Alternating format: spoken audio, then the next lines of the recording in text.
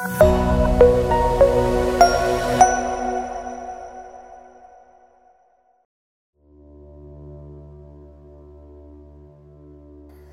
a todos, aqui é Marcus Marques mais uma vez para nós falarmos sobre meditação e assuntos afins.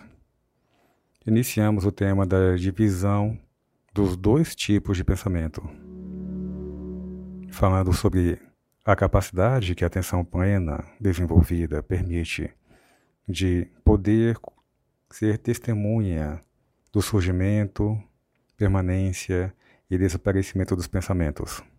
Isso está acontecendo o tempo todo. Mas não conseguimos perceber em tempo real, pois a mente está muito agitada e apegada, simplesmente reagindo. Com o tempo e com a mente um pouco mais calma, mais tranquila, a mente habitando nesse estado do momento presente, vai ficando mais fácil perceber, capturar a mente no meio desses pensamentos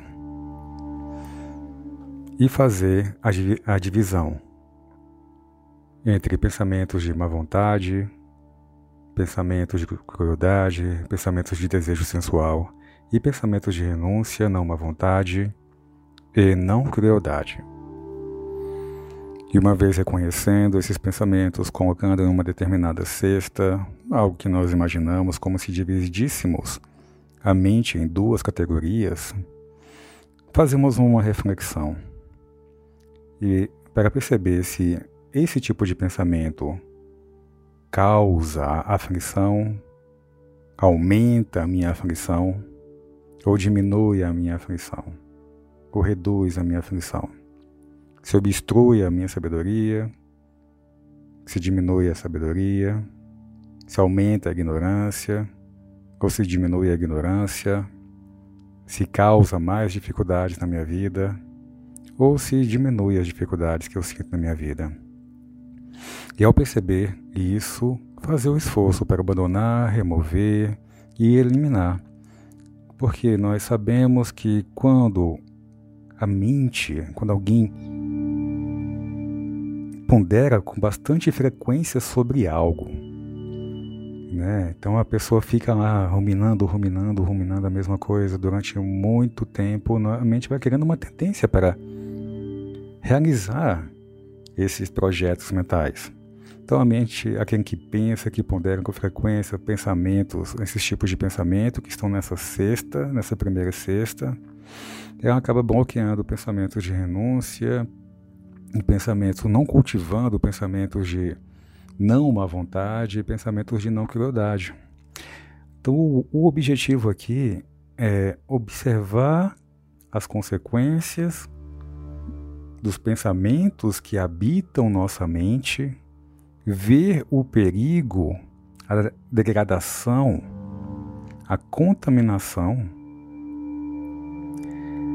e fazer um esforço para poder abandonar, remover, eliminar. E por outro lado,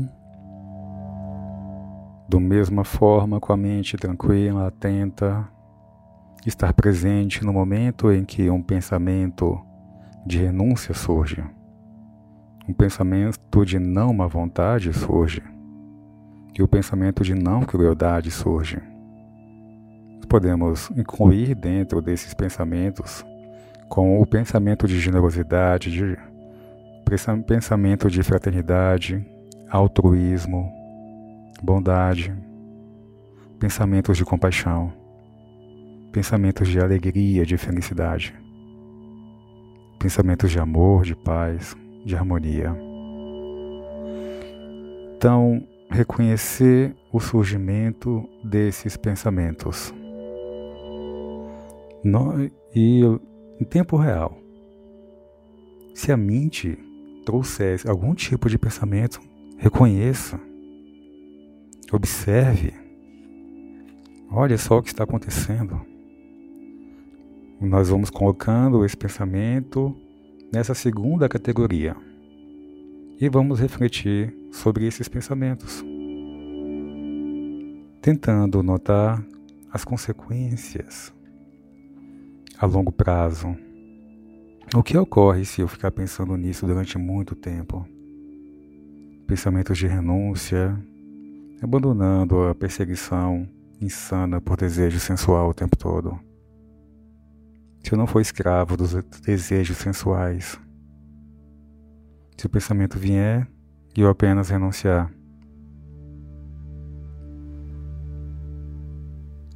O que ocorre quando a mente se envolve com pensamentos de bondade, pensamentos de amizade, pensamentos de bem-querer, de boa vontade, não somente para mim mesmo, mas para as pessoas ao meu redor?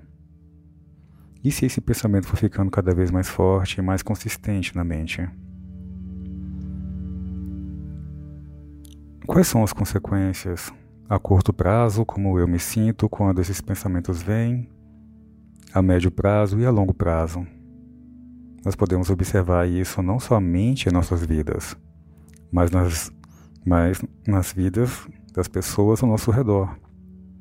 Será que eu conheço alguém que vem cultivando esses tipos de pensamento por vários e vários anos? Como é essa pessoa? Como é a vida dessa pessoa? Então vamos refletindo sobre as consequências desses pensamentos. E se, caso você se sinta convidado a refletir sobre esse tipo de pensamento na sua vida, quando esse pensamento surge, talvez você tenha uma conclusão parecida com essa, que isso não conduz à minha aflição. Esses tipos de pensamentos não conduzem à aflição dos outros. E esses pensamentos não conduzem nem à minha própria aflição, nem à aflição dos outros. Tipos de pensamentos, quando cultivados, reconhecidos, refletidos, cultivados, conduzem, auxiliam a sabedoria. E o melhor de tudo, não causam dificuldades. Ou seja, se eu pensar um pensamento, ponderar um pensamento, esses pensamentos, mesmo que seja por uma noite, mesmo que seja por um dia, mesmo que seja por uma noite e um dia, eu não tenho nada a temer. Olha só a diferença. Se por um lado, se nós cultivarmos pensamento de raiva, de ignorância, de crueldade, de desejo sensual, pensamentos maliciosos, por uma noite, ou por um dia, ou por uma noite e dia, eu acredito que tem muito a temer.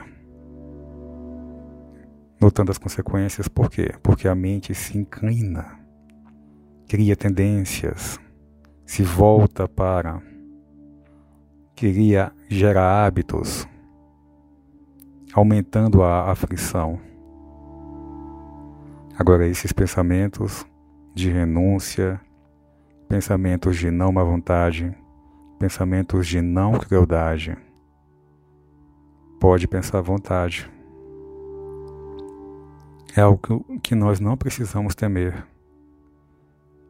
É algo que é incentivado para ser cultivado. Seja uma noite, seja um dia e uma noite. O pouco que nós refletirmos sobre as consequências desses tipos de estados mentais pode gerar um grande bem-estar. Faça a experiência. Quando você conseguir se testemunhar pensando algum tipo de bondade, algum tipo de generosidade, tente primeiro notar como você se sente.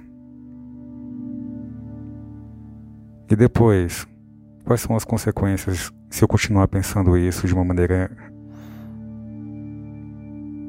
repetida ao longo dos anos? Como serei na minha velhice? No entanto, a nossa prática, esse tipo de prática, ela pode conduzir à agitação mental. Um excesso de pensar, excesso de reflexão, ficar pensando, matutando tudo isso. Então a prática é, ok, nós fazemos, nós consideramos, nós entendemos. E quando a mente começar a ficar agitada pela reflexão, esse é o momento de perceber como o excesso de pensamentos, o excesso de reflexão acaba cansando o corpo, cansando a mente, deixando a mente tensa. E quando a mente fica tensa, a mente fica distante da concentração.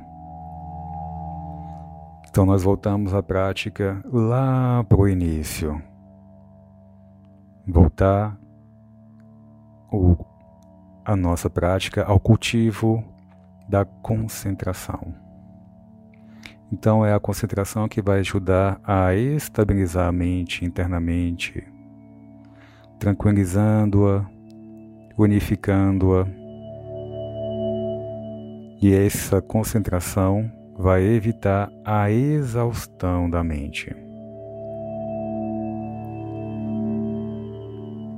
Então vamos dizer que você esteja em algum tipo de problema, passando por algum tipo de dificuldade, a mente começa a dar voltas, loopings internos, remoendo a mesma coisa várias e várias vezes.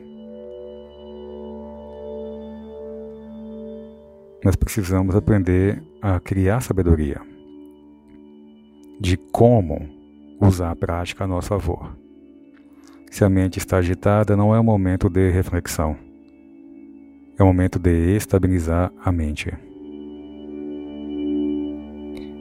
E essa estabilização da mente significa a simples ciência da existência desses estados mentais, sem reflexão. Mente agitada, solução, concentração. E ao concentrar-se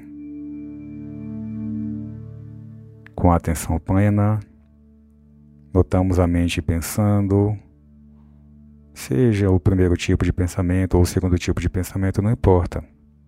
A concentração vai pegar os dois tipos de pensamento e, ok, vai deixar passar.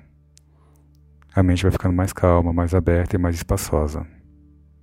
E novamente, com uma mente mais calma, mais alerta, mais espaçosa, aí nós retornamos novamente, podemos novamente para esse tipo de reflexão e o tipo de esforço. Quais pensamentos nós queremos cultivar? Quais pensamentos nós devemos abandonar? Quais tendências eu quero criar e fortalecer na minha mente? Quais tendências eu quero enfraquecer e deixar morrer de inanição pelo abandono? Muito obrigado a todos e até a próxima.